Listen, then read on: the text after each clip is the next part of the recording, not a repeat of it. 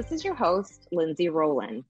Because September is Suicide Awareness and Prevention Month, we are highlighting a powerful story about mental health and wellness. Our very, very special guest today is General Greg Martin, Major General, U.S. Army retired.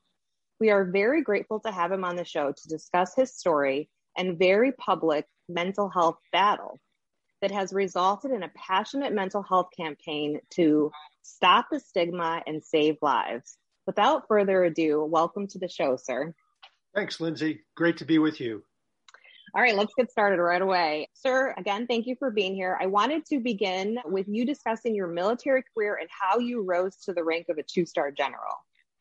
So my military career started, I was a walk-on to Army ROTC at the University of Maine, and I liked it. And then I decided to apply to West Point, and I did, and I got in. And so I graduated. I really loved West Point. You know, it was a great program, academics, athletics, leadership. I did well there, got the branch of my choice, which was Corps of Engineers, got to go to Ranger School, airborne, and then off to my first job as a platoon leader in what was then West Germany. And during the course of being a platoon leader, I just fell in love with the soldiers. I mean, I just loved being around them. And, you know, I really enjoyed the hard, challenging, you know, often dangerous mission of a combat engineer platoon. And we had a great wartime mission. You know, we basically put in obstacles and barriers and dug fighting positions for tanks and armored personnel carriers and artillery, you know, right up on the East German border. And I just loved it. And once I was out there doing that job, I really never looked back. And so within months of being a platoon leader, I just couldn't think of anything else I'd rather do. And so from there, it went to, you know, company command, then funded graduate school, then, you know, more great assignments, battalion command, brigade command. And then I think my philosophy was, you know, do the very, very best I could and try to encourage and bring that out of the troops. So do the best I could, always treat people with dignity and respect and care for them, you know, not just professionally and as soldiers, but their personal life too. You know, look out for them and their families, their financial issues, you know, whatever was going on in their life, try to oversee that and help them solve their problems so they can live a better life and focus on their job. And then also always, you know, do the right thing, you know, live ethically with strong character and encourage that throughout the command. And so I kind of really did those were my leadership pillars in every job that I had, from platoon leader up to two-star. And then I also just tried to keep things really upbeat, positive, work hard, you know, adopt, you know, an attitude of gratitude, which I'm sure you heard before, but just don't complain, don't be a complainer or a down person or negative, but be upbeat, be positive, and whatever comes your way, have an attitude of gratitude, and then get after solving the problem. So that's kind of how I lived and worked. And I think over, you know, 3+ decades, it just carried me all the way up to the rank of Major General. And I give much, if not most, of the credit to the soldiers and the civilians who did the work while I was in charge, because they did great work and the organizations did very, very well, for which I got, you know, much of the credit. And then my family was great. I mean, my wife was fantastic, you know, very strong supporter of me, the units, the Army, fun to be around, happy. And I had 3 great kids who were really supportive as well. So in a nutshell, that's kind of my career.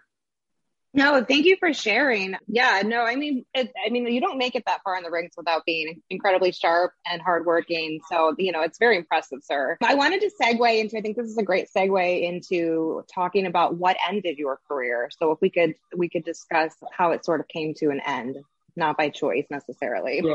So it really came to an end because I unknowingly had bipolar disorder. It was triggered. The genetic predisposition for bipolar, which is how the scientists explain it, I had that in my DNA, in my brain, but it wasn't triggered actively until 2003 with the intense stress of the Iraq War.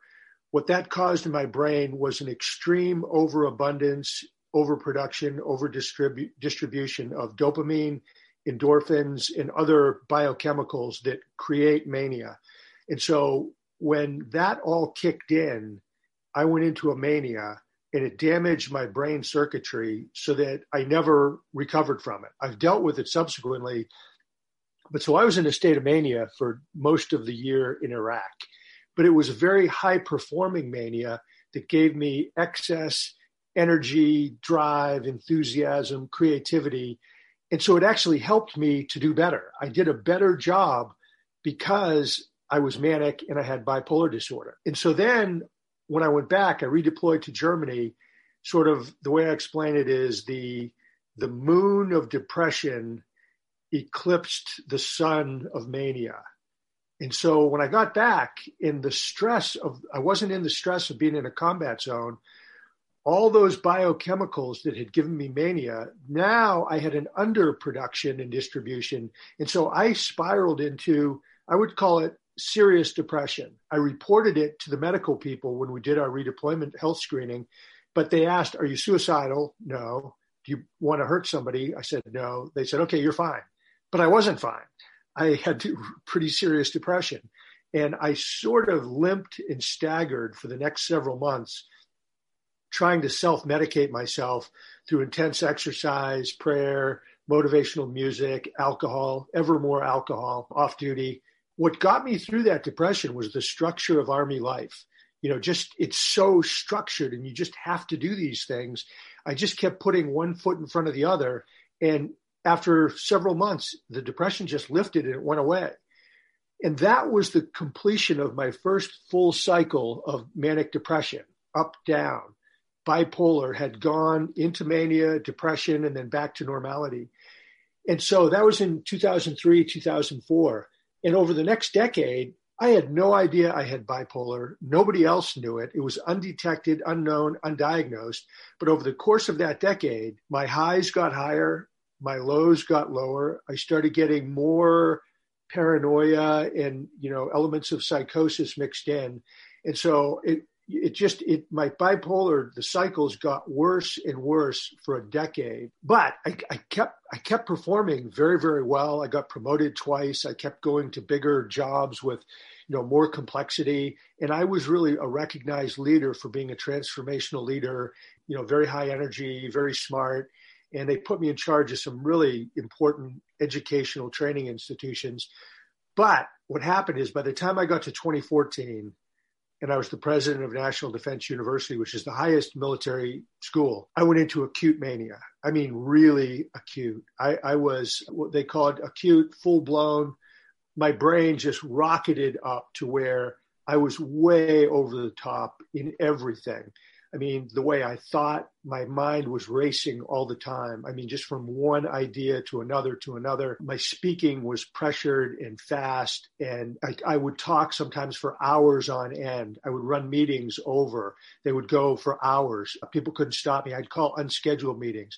I would drop into classrooms and lectures and just take over, which was totally inappropriate. I became a religious zealot, fanatic.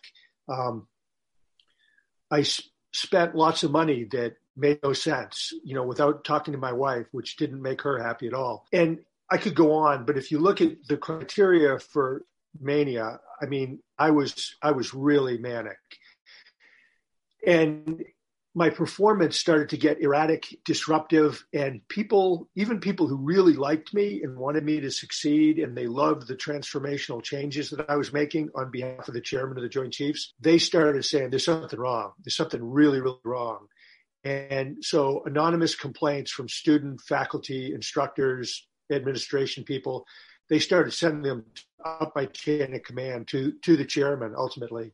And so he got hit with dozens and dozens, if not, 100 or more of these anonymous complaints about my behavior and how erratic and disruptive I was. And so he did a series of very objective professional assessments, one with the students, one with the faculty looking at the curriculum, and then one focused on me and my leadership. And he brought in unbiased outside people to do these assessments. And then they back briefed him. And he came to the conclusion that I really, in his words, he said, we had worked together for 17 years.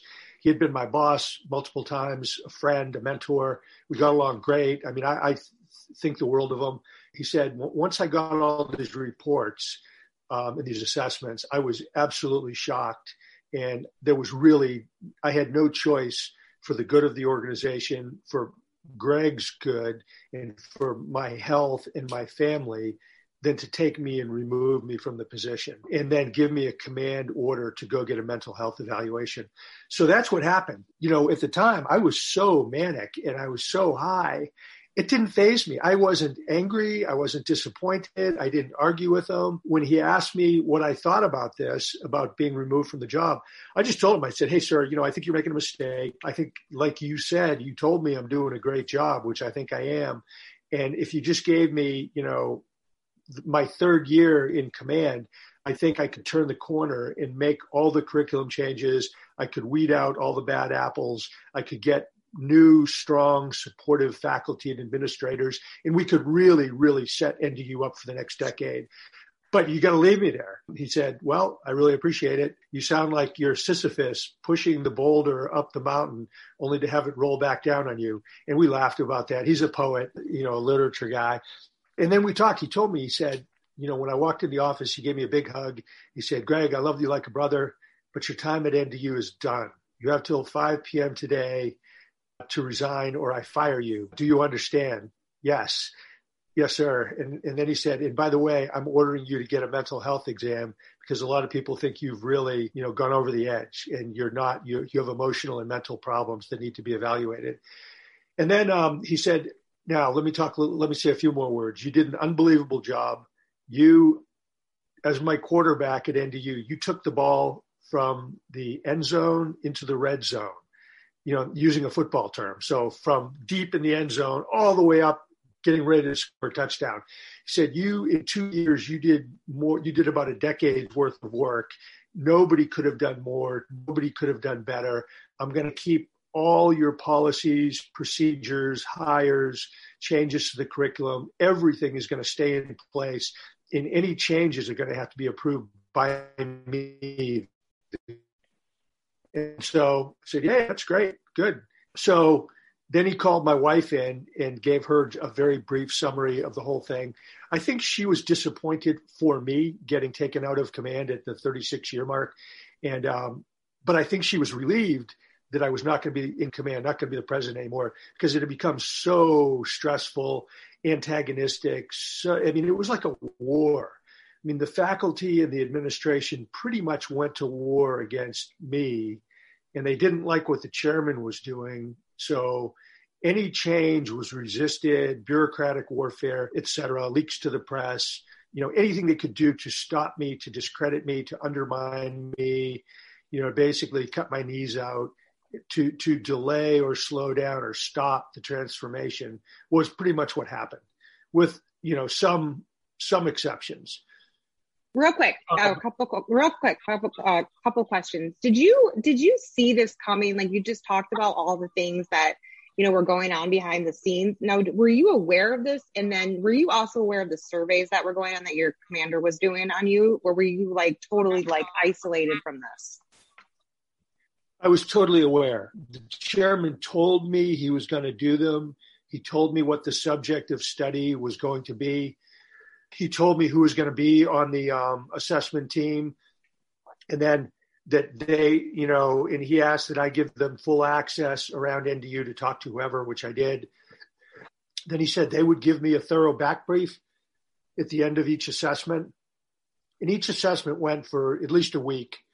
They gave me a back brief on what they found, then what their recommendations would be, and then they back briefed the chairman. So I thought it was very professionally done. It's very open, really, really smart. They asked all the right questions. They looked at the right things. They talked to the right people. They were totally transparent and honest with me.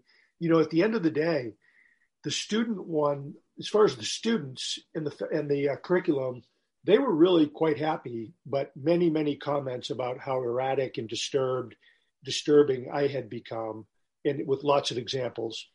The faculty and the new curriculum, the faculty, after lots of resistance, actually came to see the wisdom in the new curriculum, and they supported it. After they had fought me for, almost 2 years, they actually came around and said, wow, man, Martin's pretty smart. These ideas are really good. Yeah, they embraced the curriculum, the new one, but they said, but Martin has lost it. I mean, we think he's gone crazy, emotionally, mentally, psychiatrically. And then the third assessment was done, focused on me and my leadership. And it came to the conclusion that I had developed serious mental psychiatric problems, should be removed from the position, and needed to get a command referral to mental health. So that's what the three assessments were. And then I'll just fast forward it a little bit. Oh, that was in July of 2014. I got three separate assessments psychiatrically, and all three said I was fine, I was healthy, there was nothing wrong, I was fit for duty, which shows you the difficulty of diagnosing bipolar disorder if all they do is talk to the patient. They have to go get, like, if they'd have gotten these assessments from the chairman, then they probably would have said, whoa, this guy really has problems. We need to do something about this. But they didn't. And so they talked to me. And as you know, when you're in a state of bipolarity, you can sit down and have very intelligent, smart, coherent, persuasive conversations. And so they thought I was good to go. In fact, the chief of psychiatry at Walter Reed, and he even said, you are the most emotionally stable flag officer I've ever encountered. What? I'm in peak mania. So anyway, I left that job. The chairman was good to me. He didn't fire or relieve me. He removed me, which there's a huge difference legally and financially. If you get removed, you can just go ahead and retire or go to another job. If you get fired or relieved, there's implications for your rank, for your retirement pay. There's potential legal implications. There's all kinds of things that can go wrong if you get fired. So he did me a favor. The Army took me back from the joint world, gave me kind of a little bit of a soft landing job so that I could, get ready, do my medical and get ready for retirement. So I'd say both the chairman and the Army treated me well. And then, though, over the next few months, I spiraled down out of mania and then crashed into horrible, horrible depression. I mean, really just unbelievable, worst I'd ever had. And I limped through the remaining months before retirement. And by the time I retired, I was a complete basket case with severe, crippling, hopeless depression combined with terrifying delusions, psychosis. And I left the Army in horrible shape, had no plan for medical care, et cetera, et cetera. And I was in, I would say, literally a fight for my life for the next 8 months or so, until finally a friend helped me get into the VA, got good care. The VA I bottomed out during the VA, inpatient treatment, electroconvulsive therapy, all kinds of stuff, different medications. But then ultimately they prescribed lithium, and that was a game changer. With the lithium, the depression just stopped, and it stabilized me. So I didn't fall into depression, but I didn't rise into mania. I was just solid. And then we moved down here to Florida 5 years ago, and it took me a while to kind of get back on my feet, rebuild my life, get some kind of, I was still pretty much in the recovery mode after years of intense bipolar. Slowly but surely, I kind of got my feet back under me, rebuilt my life. And now, fast forward 5 years, I'm living a great life. I'm happy, healthy. My wife and I love it here. Have a wonderful network of friends and fun activities that I do. Life is good, but as you know, the bipolar never goes away. It will always be in my brain. And so I have to be vigilant forever. It's like one of these forever wars. If you're not vigilant and on your toes and doing the right things in terms of medication, healthy living, seeing your doctors, low stress, et cetera, all those different parts of healthy living, the bipolar can come roaring back and take you down again. And so I'm determined not to let that happen. Yeah, I was going to ask you that question because I think, well, number one, I can relate to you in so many ways. As far as, especially when you're talking about going to therapy, I can fool anyone. My mother says I'm the best. Like, I can fool you into thinking that everything is absolutely okay because I know it's not, and I'm really good at faking it. So I completely understand how they should be talking to your family or they should be looking at your work evaluations. And yeah, so I get that. I did want to talk, you mentioned in your task and purpose article, and you did just mention it a second ago, how bipolar does not go away. So what are some of the things that you actively do every day to ensure your mental wellness? Very good question. Number one, I strive to get 8 hours of sleep a night. Now, sometimes I only get 7, but 8 hours. And I wake up, I have a structured schedule. So I try to wake up at 6. And I try to be, in bed asleep by 10 o'clock, 10 p.m. So I wake up and the coffee pot's ready to go. All I have to do is get up, hit the button, and I just enjoy that first cup of coffee. It's so nice. And then if the sun's coming up, I try to watch these beautiful Florida sunrises over the palm trees. I try to do a daily devotional, not too involved, but it's, kind of grounds me spiritually. I try to do that. Then I bring coffee into my wife while she's still in bed. So I try to spoil her a little bit.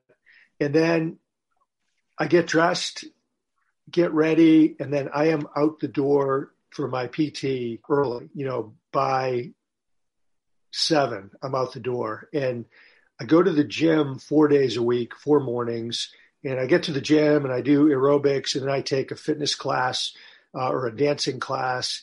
And then those days I lift weights as well. Other days that I don't go to the gym, the other 3 days, I basically go to the beach and go on a power walk / run on the beach. So I work out in the morning, and then I come home and I have breakfast before I go, and then I come home and I have lunch. And several mornings a week, I have different social circles that we go out for like breakfast or coffee or something fun and just, get to be better friends. And these are all, gym people, which are like my wife and I, all our best friends are from the gym. But then I come home, have lunch. I go to work on mental health things. I'm on the phone, I'm on videos, I'm writing, I'm thinking, I'm trying to get articles done, published, and kind of what we do. So you've seen it the last couple of months because we've been working together on this mental wellness and all that. And I mean, that's pretty much what I do. I mean, I developed a mission statement for my life, which is, sharing my bipolar story, stop the stigma, and save lives. I mean, that's it. So I've been offered jobs, and I think about it and I say, how is that going to help my mission? It's not. So, hey, thanks for the offer, but no thanks. And I look at everything through that lens now. It's almost like my mission, my ministry, whatever you want to call it. So I work pretty much most of the afternoon. I do take time to take a mid-afternoon nap because the brain, it really recovers during sleep. So I go in and I lay down, and sometimes I'm just my eyes closed and I'm relaxed for a half hour. Other times I'll fall asleep for an hour and I take a nap. I try to every single day. So again, structure. Then I get up from the nap and I come back and I do more mental wellness work. And then I work right up until news time. And I really like Norah O'Donnell on CBS News. So my wife and I watch her, and I do yoga. I do a yoga workout while I'm watching the news.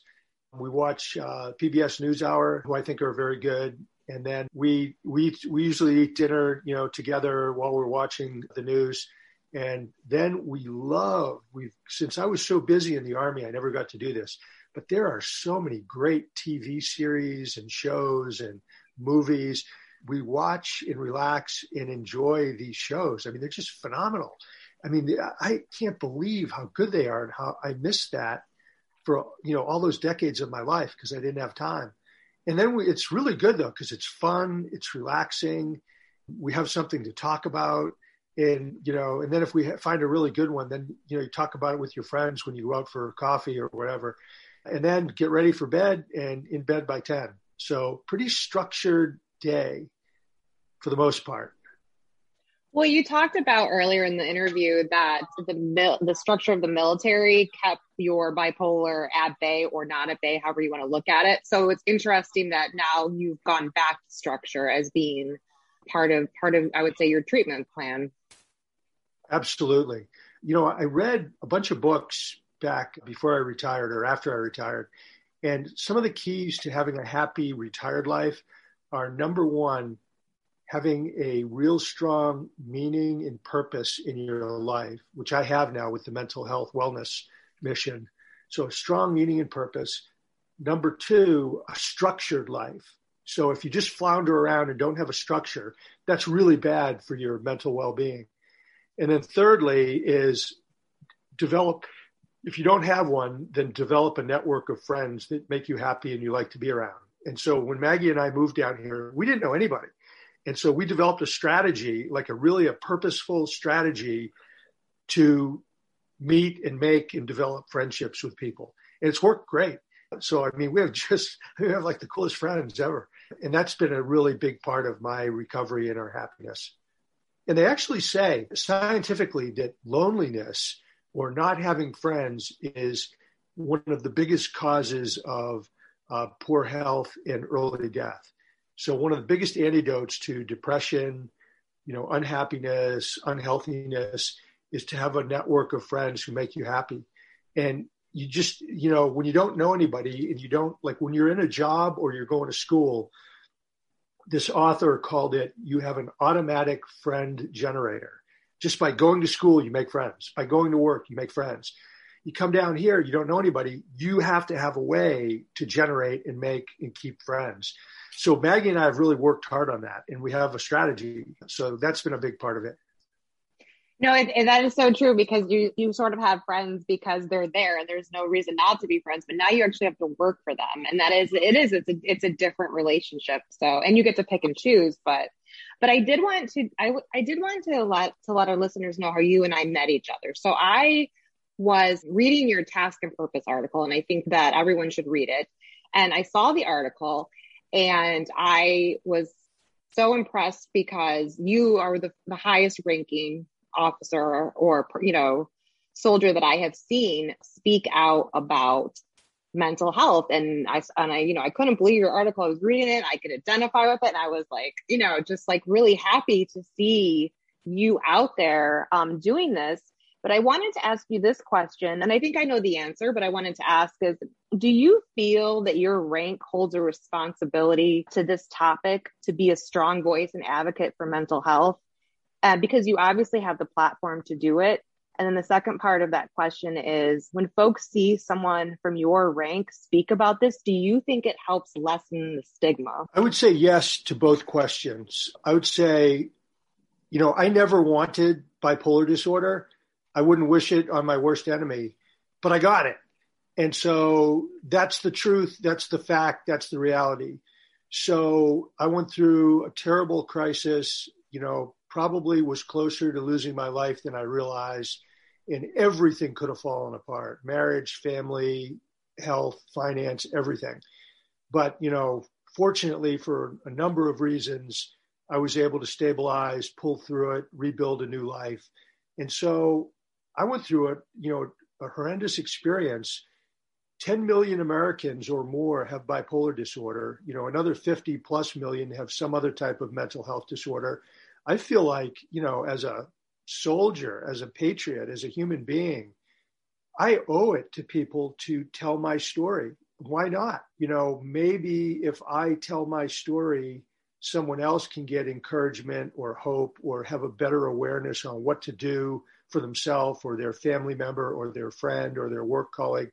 So to me, once I got healthy enough to start writing and thinking about this and reflecting and capturing it, I saw it really as an obligation, like my duty as an American, as a soldier, as a human being, as a Christian believer, to help other people.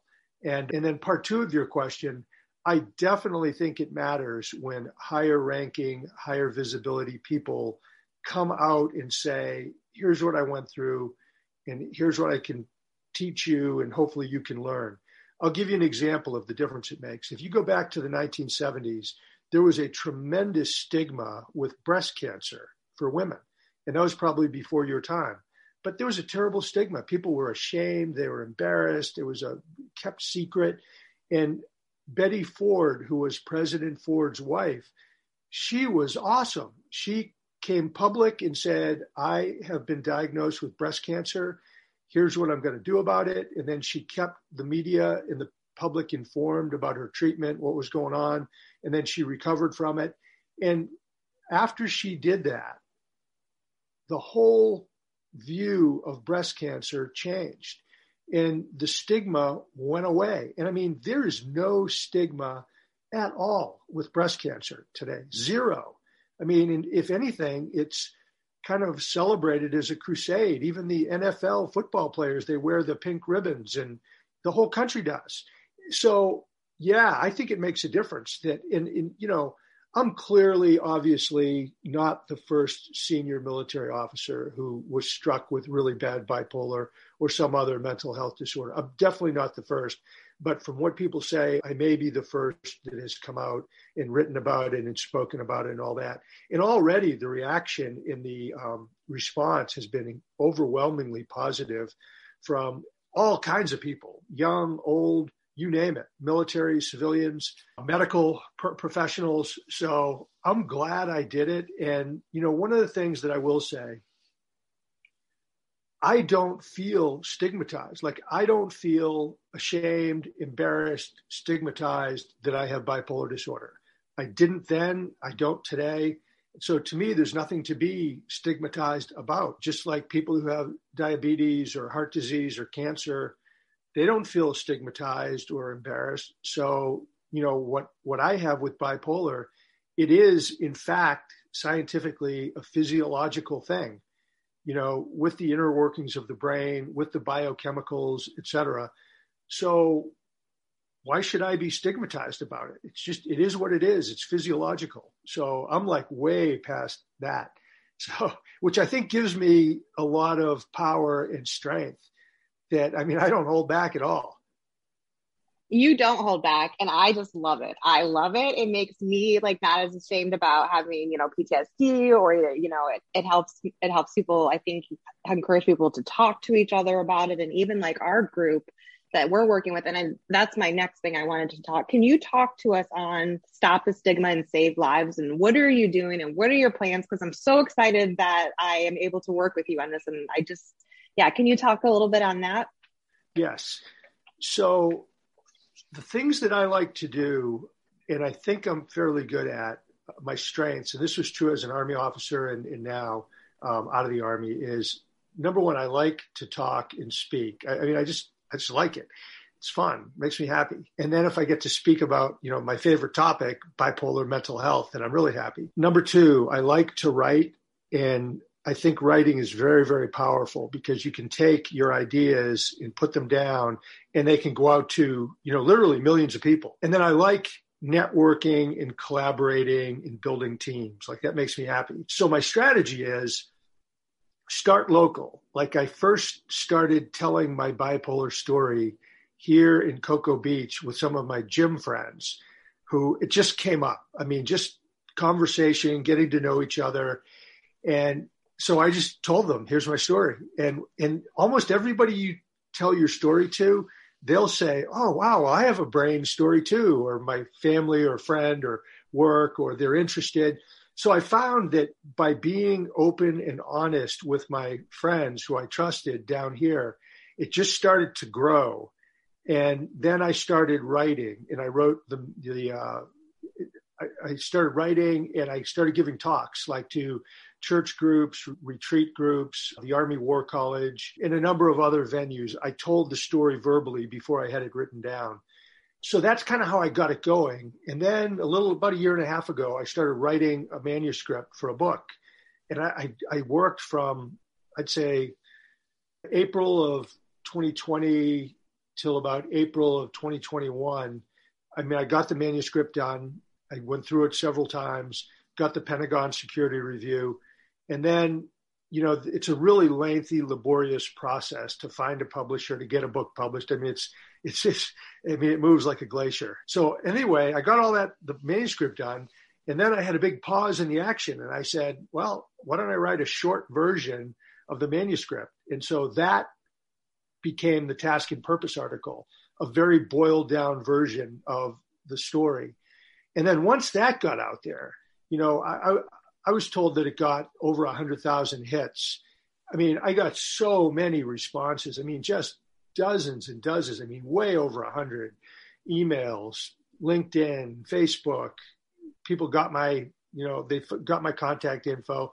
And so I've had dozens and dozens of conversations, as many of them as possible. I try to do in the open on Facebook, LinkedIn, so that other people can read this stuff and you can start building momentum and speed and energy. And then, so I wrote that article, and then that generated lots of requests to speak, to do podcasts, to, write other articles. And then I shared my Cocoa Beach network just rose dramatically because I sent the Task and Purpose article to like everybody I knew. So they all read it and they said, hey, this is awesome. And so then my local home base kind of grew. And then people like you and Carol Hattrop and David Bartley and others, they reached out to me and said, hey, can we talk? Can we collaborate? Can we do something together? So I was like, yes to everybody. And then I had my hardcore happy Cocoa Beach warriors like Jeannie, who is like, and her sister, who is an actual mental health professional.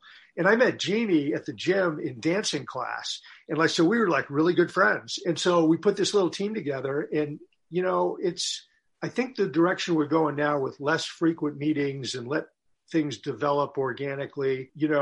There's people in the group that if like these short articles that I've been doing in September, there's people I send it to look at it, tell me what they think. So I'm getting a lot of help on these short articles. I've gotten some pretty good feedback on speaking. So let me tell you, Bonnie Fraser, she's invited me to it's like a PTSD seminar with the Buffalo police, firemen, first responders. So I'm going to do that by webinar next week. David Bartley and I are writing an article together. I love David. Bill Barco and I are working on an article. You and I are kind of working on the Brandon Act and the lobbying stuff. So that's kind of what I'm doing. Then I just got this article out. Then you gave me the great idea, like during Suicide Prevention Month, can you write a little blurb, a little bite message? So I started doing that, which you saw, and then that generated interest on social media. And then I took and kludged a bunch of those together and wrote an article out of that. And then I wrote another article. I took the Task and Purpose article and I boiled it down to 1,000 words. And then that got picked up by Florida Today and the Early Bird of all places. Yes, the Early Bird. The Early Bird has like a bazillion people read it. It's like one guy told me there's over 1 million people look at the Early Bird every day, over 1 million. I don't know if that's true or not, but that's what he told me. He's a retired 3-star who runs a foundation. So I'm doing that. I've got an op-ed that the Boston Globe has taken. So that'll come out hopefully this week. And that's on Afghan vets, in the aftermath of the debacle in Afghanistan. And then I've got another longer article I'm trying to go back to Task and Purpose. That'll be kind of the rest of the story. So I told a big chunk of the story in the first one in March, but there's a whole rest of the story. Like I don't talk about left of boom, if you will, like boom being like an IED terminology. Like the big boom was when I got removed from command in the chairman's office. And then I go from the boom, the explosion, the removal to the right to today. But I didn't talk hardly at all about how did I get to this crisis. And so the next Task and Purpose article will be much, much more about describing and analyzing how did I go from healthy to acute bipolar to where I got removed. And so I describe and I give lots of examples. So someone who reads it, they can say, okay, so, that's what mania looks like. That's what it's helpful. And then I do a really strong job on lessons learned and recommendations for the military. Most of them I think people will accept. There's a few in there that'll probably upset some people, but I figure, I'll use my platform to say some things that need to be said. So anyway, that's what the next one is. So I guess that's a long way to say my strategy is to speak, to write, to collaborate, to use social media to generate energy and momentum. And then I'm just going to keep doing it. Like all this stuff with you in the last, just a few weeks. I mean, that just happened. It just organically happened. And, it just popped into my mind the other day to put that Brandon Act thing on, and I got a lot of response to that. People were really moved by that story and about the parents. So I think stuff like that's just going to keep on happening. And where I sort of draw my line that when I was in the Army, I was a good staff officer. I could do admin, finance, logistics, all that stuff. I can do it. I'm pretty good at it, but I don't like it. It doesn't make me happy. So I'm not going to do any of that. So people have said, hey, why don't you start a foundation? I know what a nonprofit, it's so much work. So much work. And then you got to beg people for money, and that's annoying. Yeah. And so I'm doing all of this for nothing. I'm just like, I have my Army retirement, so I'm happy. I have enough. I do want to highlight real quick. I want to go back first. Stand by, listeners, for part 2, his article. I think you said Task and Purpose. I do want to let our listeners know your book, Battling Bipolar Disorder, A General's Invisible War. Where can we find it? When can we find it? Can you give us the details? Okay, so it's going to be kind of a memoir that really combines my military service with my mental health disorder, bipolar. It's going to be, because you don't have one without the other, and they're going to be together. So the manuscript has been done for 6 months now, but finding a publisher and getting the manuscript in the form that the particular publisher wants is a lot of work. It's a lot more time, effort, et cetera, than I realized. And what we've gone to one big publisher, my agent has, and they spent 2 weeks with it, which is pretty impressive. And they read the whole thing. They read the sample chapters that they'd asked for. Then they read the whole manuscript, and they talked about it as a team. And they said, hey, this is really good. We really like it, but we're not going to take it yet because it's not ready for prime time. You need to get what they call a professional writer to take and reform it and make it more of a flowing story that people just can't put down and they can't wait to pick it up and read. And so I'm not at that point yet. So I'm in the process right now of trying to identify and hire a professional writer who is closely tied to one of the major publishers, who has great credibility with that particular publishing house, and, work a deal, work a contract, structure it so that, you have to give some upfront money to hire the person, but you want most of their money to come in the form of an incentive so that they'll get the book picked up by a publisher, will get a contract, and then they get a % of the contract. So that's where we are right now. I think it's probably going to take a year for the book to come out, that's longer than I thought, but that's just my, honest, realistic estimate. Okay, yeah, so we will keep an eye out for that. Okay. But I also, all right, I know you're a busy man. I have 3 more questions. You have as much time as you want. Seriously, Lindsay. Take as long as you want. Okay, I want to go back to the Brandon Act, but I want to go back a little bit farther than that. I want to get your thoughts on our current situation. We have 22 veterans, well, I think that's veterans, and then there's the active duty component, and then there's, but we have a suicide problem. So I don't think that anyone can deny that. But so my question to you is, the first part of the question is, in your 3-decade plus career, was seeking behavioral health services encouraged or discouraged among officers and enlisted? And was there a difference? And did you see a slow transition in this as a priority from when you entered the military to when you retired? And that is mental health care.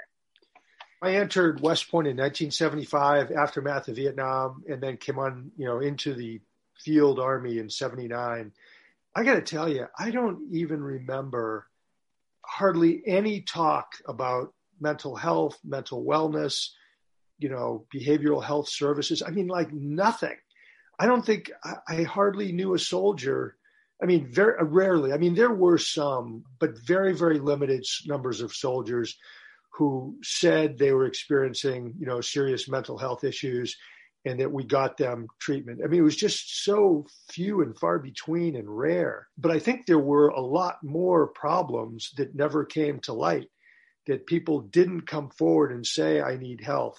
I think a lot of mental health problems express themselves in behavioral problems.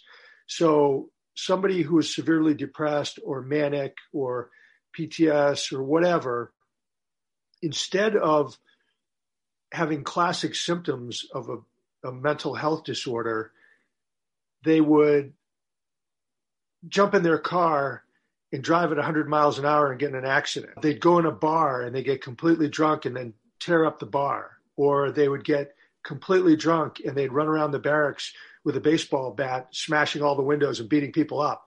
And so what would happen is the soldiers who did these bad things, of which there were many, many, many soldiers who did bad things, the Army culture and the reflexive action was, aha, we have a conduct problem. Okay, give this guy or gal extra duty. That'll fix them. And then they go do it again. Okay, give them an Article 15.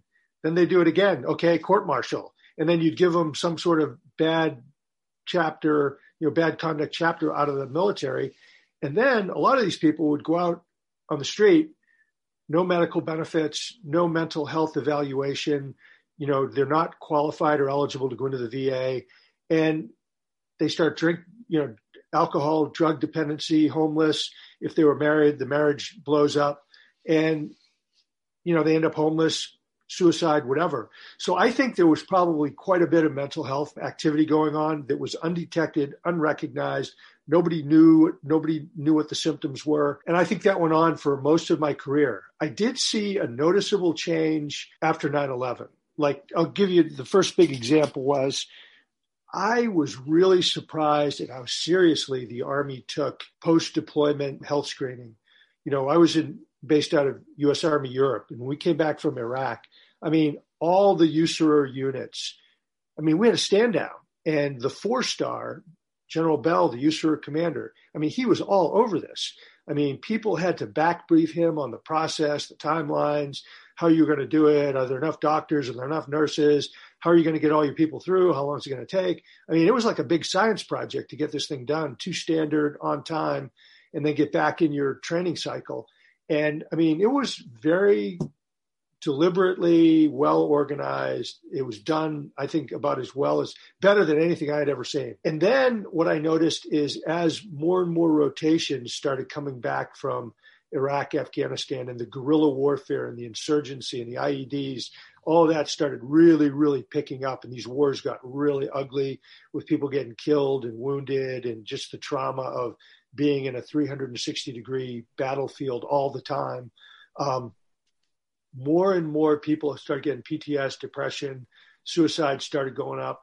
And the Army and the military at large, I think then said, whoa, we have a real mental health problem. We need to take this seriously. We need to expand the capacity for mental health screening. We need to be more sensitive to the needs of the troops. I think there was also a big surge in the understanding of PTS with Vietnam era veterans and their suicide rates going up. So they all kind of came together. And I think since 9/11, it's 20 years later, I think there's been a big improvement, awareness, sensitivity, et cetera, et cetera. However, where the rubber meets the road down in the squads and platoons, the bottom line is, and I saw this is where it broke down. Like when I committed Fort Leonard Wood, we had a huge emphasis on this. And it was good to go from the generals and colonels and sergeant majors, even company commanders. They understood the issues. They supported it. They were not persecuting people for mental health issues.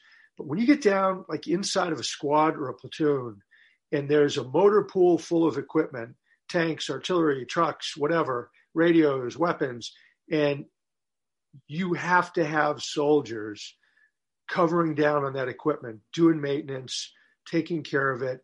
When you go to the field or the NTC or on a deployment, you have to have a troop to cover down on every piece of equipment, or you got to get a troop from some other unit. You have to steal them from somewhere else. And I think at that level, and the higher generals all agreed with this, at about the squad leader, platoon sergeant level, it just sort of breaks down. And it's not that they're bad guys. It's that they're under enormous pressure to meet readiness requirements. And so when a soldier says, hey, I feel really lousy, I'm depressed, I need to go see a doctor, I'm in really bad shape. And then the platoon sergeant says, well, who's going to take care of your truck? Well, I guess we'll have to just sit there. No, get your ass back out there and start fixing the truck. Or, we're going to the NTC next week and we need you to go. And you can take care of your mental health problem when you get back from the NTC. And that's where it falls apart. I just want to say that is exactly how it plays out. Yeah, like exactly. Right. So I think we've improved a lot and there's a lot more awareness, but it certainly has not gone away and we've got a long way to go. And, by definition, and I write about this in the next Task and Purpose article, as you can work this and get it as good as you can possibly get it. But at the end of the day, if by being diagnosed with certain types of mental health disorders, it will lead to the pulling of your clearance, the taking you off a promotion list, chaptering you out of the military, even if it's for the right reasons, there will be a stigma, period. I mean, there will be. But I think you have to educate people. Like in my case, my bipolar was so bad, I really shouldn't have been in command. I was in such terrible, terrible shape. I was a liability to the organization and to my unit, and I accept that. And I think there's got to be honest, candid discussions with people that, you, given what we need you to do, you really can't stay on active duty. You need to, and we'll help you get a job in the civilian sector where it's not the same rigors as the military. But as long as you have that situation where you will get pushed out, there's going to be a stigma of some kind. Now, you can reduce the stigma, you can mitigate it, you can do all kinds of things like say, okay, well, you do have this mental health disorder, which maybe makes you ineligible for these MOSs, but here's all these other MOSs you could do and do well. And, let's talk about those. So I think there's ways we can do better. Thank you for sharing your insight on that. Definitely with your experience, I feel like you have insight in how we can at least work on this issue. You and I have discussed several times some of the activities that you do in the speaking engagements that I think we both agreed it's good for you to focus also on the civilian side because, and this is just my opinion, I think the stigma of mental health in the civilian side has progressed faster than the military side. I don't know if you agree with that statement, but I think it's important for us to take a look at what private businesses are doing, or even I think it was Nike just gave their employees off an entire week. And I'm not saying those are the answers, but I'm saying it seems like self-care has manifested itself better into those cultures. Do you think the military is behind in this culture? And if you think so, how do we bring the military up to par with civilian? I'm just sort of speculating right now because I haven't studied it in, that much. I would say that there's probably elements of civilian society in the civilian population that are probably ahead of the military. Like you gave an example of Nike, and there's probably lots and lots of corporations and probably even some government agencies that are ahead of the military. But then I'd be willing to bet there's a whole bunch that are behind. Because, when you look at the United States, 330 million people, hundreds of thousands, if not millions of businesses, tens of thousands of government organizations at federal, state, local, you're talking enormous numbers. So I don't know where I would put us. Just a guess, I'd probably say we're probably above the 50% line, just because there's so much awareness and we talk about it so much. And, the Army came out with a total fitness manual that gets into total holistic health and fitness. So I think we're probably not as good as we should be, but we're probably not as bad as we might be. Okay, that's interesting. That's interesting. So maybe there is, and I've been out for 5 years, so maybe there is more going on the ground than I'm aware of because I am not there anymore. So I did want to talk about the Brandon Act, and just so our listeners know, the Brandon Act, and thank you, sir, for supporting it. We really appreciate you using your platform to support it. The Brandon Act is progressing in Congress, and it would be a bill that would allow soldiers to receive mental health care, kind of going back to what the general was saying here, that instead of going to NTC and then we'll take care of your mental health, or, get that truck fixed, or let's get through, this week and then you can go, that it would be something that would immediately happen. And it would take out sort of the bureaucracy of going to the commander, going through getting command referred or self-referral. It would just be automatic. It has been compared to the I Am Vanessa Guillen bill in the sense that it would be, no, I'm sorry, not the I Am Vanessa Guillen bill, but the restricted, non-restricted reporting of sexual assault, which you could go receive help without actually having to tell your command why you were, which I think would stop the peer pressure of not going, or would stop someone from thinking twice. They would just go do it, which is what they probably need to do. And it's the code word, the Brandon Act, and that would implement this action. So I was wondering what your thoughts were on that, sir. It looks like a very strong, common sense, sort of streamlined approach to countering acute mental health issues that could lead to suicide. So I like it. I mean, I think the suicide problem is important enough that having a simple, understandable, common sense solution like this could be a powerful deterrent or mitigator of suicides. I don't know as much about it as you do, but it seems like a smart, common sense way to deal with it. I don't know why anybody would be opposed to it. And well, another thought I had on it too, and again, I've been out for 5 years, but when I was a company commander, if the soldier was command referred, you had to go visit the commander, and the first sergeant would go visit the mental health provider, and they would brief you on your soldier's mental health issues. And looking back at that, I think that was just, I mean, I think it's a HIPAA violation, but I feel like what privacy I didn't give my soldiers. Like, wasn't it not enough for me just to know? And this was mandatory. This wasn't something I made up. That they didn't even have the privacy to like have some issues that I had to be told. Their commander had to be told everything. And I think those were just for command referral, maybe not self-referral. I don't remember, but I think that this bill allows that privacy again. And whether it's a soldier who's having trouble with his wife, whether it's a drug addiction we don't know about, there's so many reasons to go to mental health. And maybe it's just because you're stressed out and you don't like your command.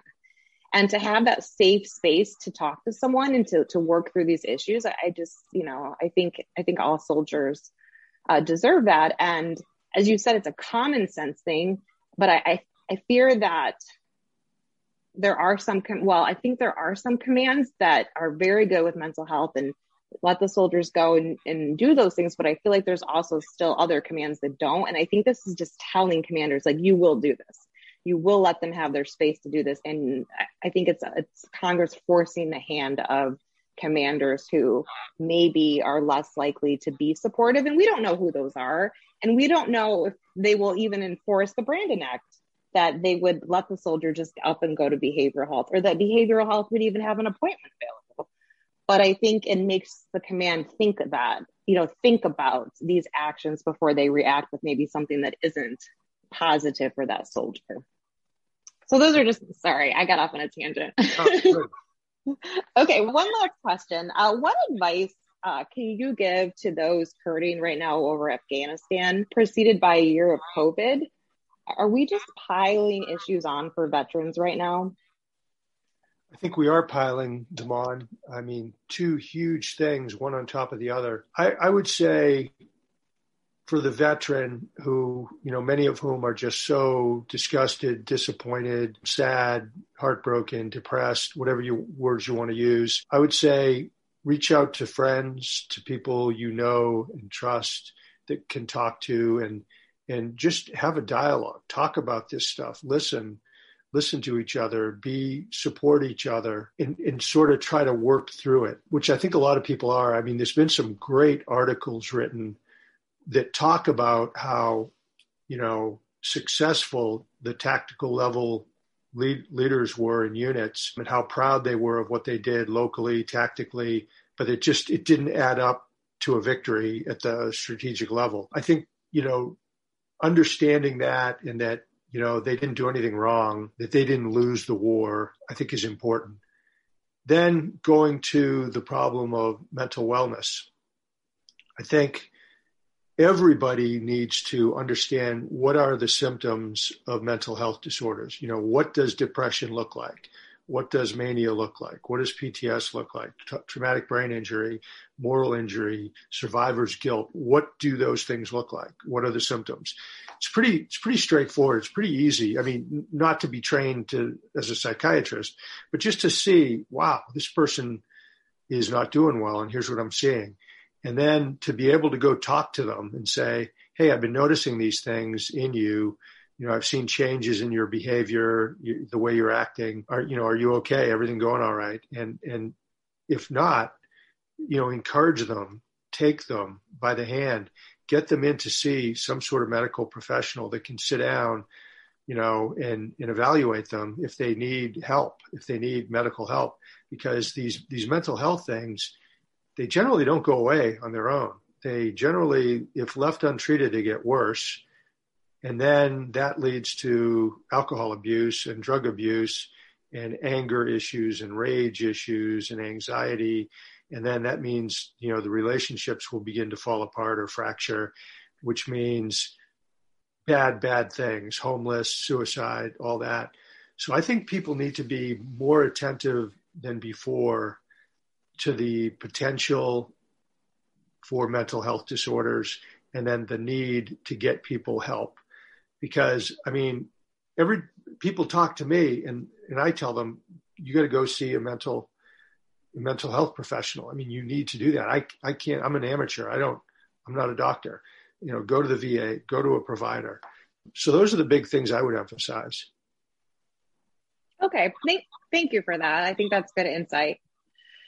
Well, I wanted to thank you. I wanted to personally thank you for sharing your story, because as you know, I was chaptered out of the military for mental health issues after 10 years of a very successful career. I was a foreign area officer, and I wanted to be a defense attaché at the Berlin embassy, where I was, go train for that. That would have been my job probably in 5 more years. And I lost all that due to my mental health. And I'm completely happy with where I'm at right now. And I love lobbying and I love DC. So it's not that, but I just wanted to personally thank you for sharing your story. And is there any closing thoughts that you would like to share with us before we let you go? I would like to say to the audience, thanks for watching. I'd like to say thanks to Lindsay for doing this. It's fantastic. Thanks for the emphasis on mental wellness. And again, like I talked about a few minutes ago, you can be going through the worst crisis. You could be having suicidal ideations. You could have a plan for suicide. You can walk back from all of those things if you get the right mental health care and you have a desire to get better. You can walk back. The medical profession is so good that combined with your own willpower, you can get these mental health disorders under control. You need to remember at their root, they are medical conditions. They're medical conditions that deal with, brain cells and brain function and actual physiology that can be treated medically. And if you get the right treatment and you stick with it, you can live a happy, healthy, successful life. Well, thank you for that. I think that was a very powerful message. And thank you again, sir, for the interview. You're welcome. You're welcome, Lindsay. Thanks. All right. Bye. Bye.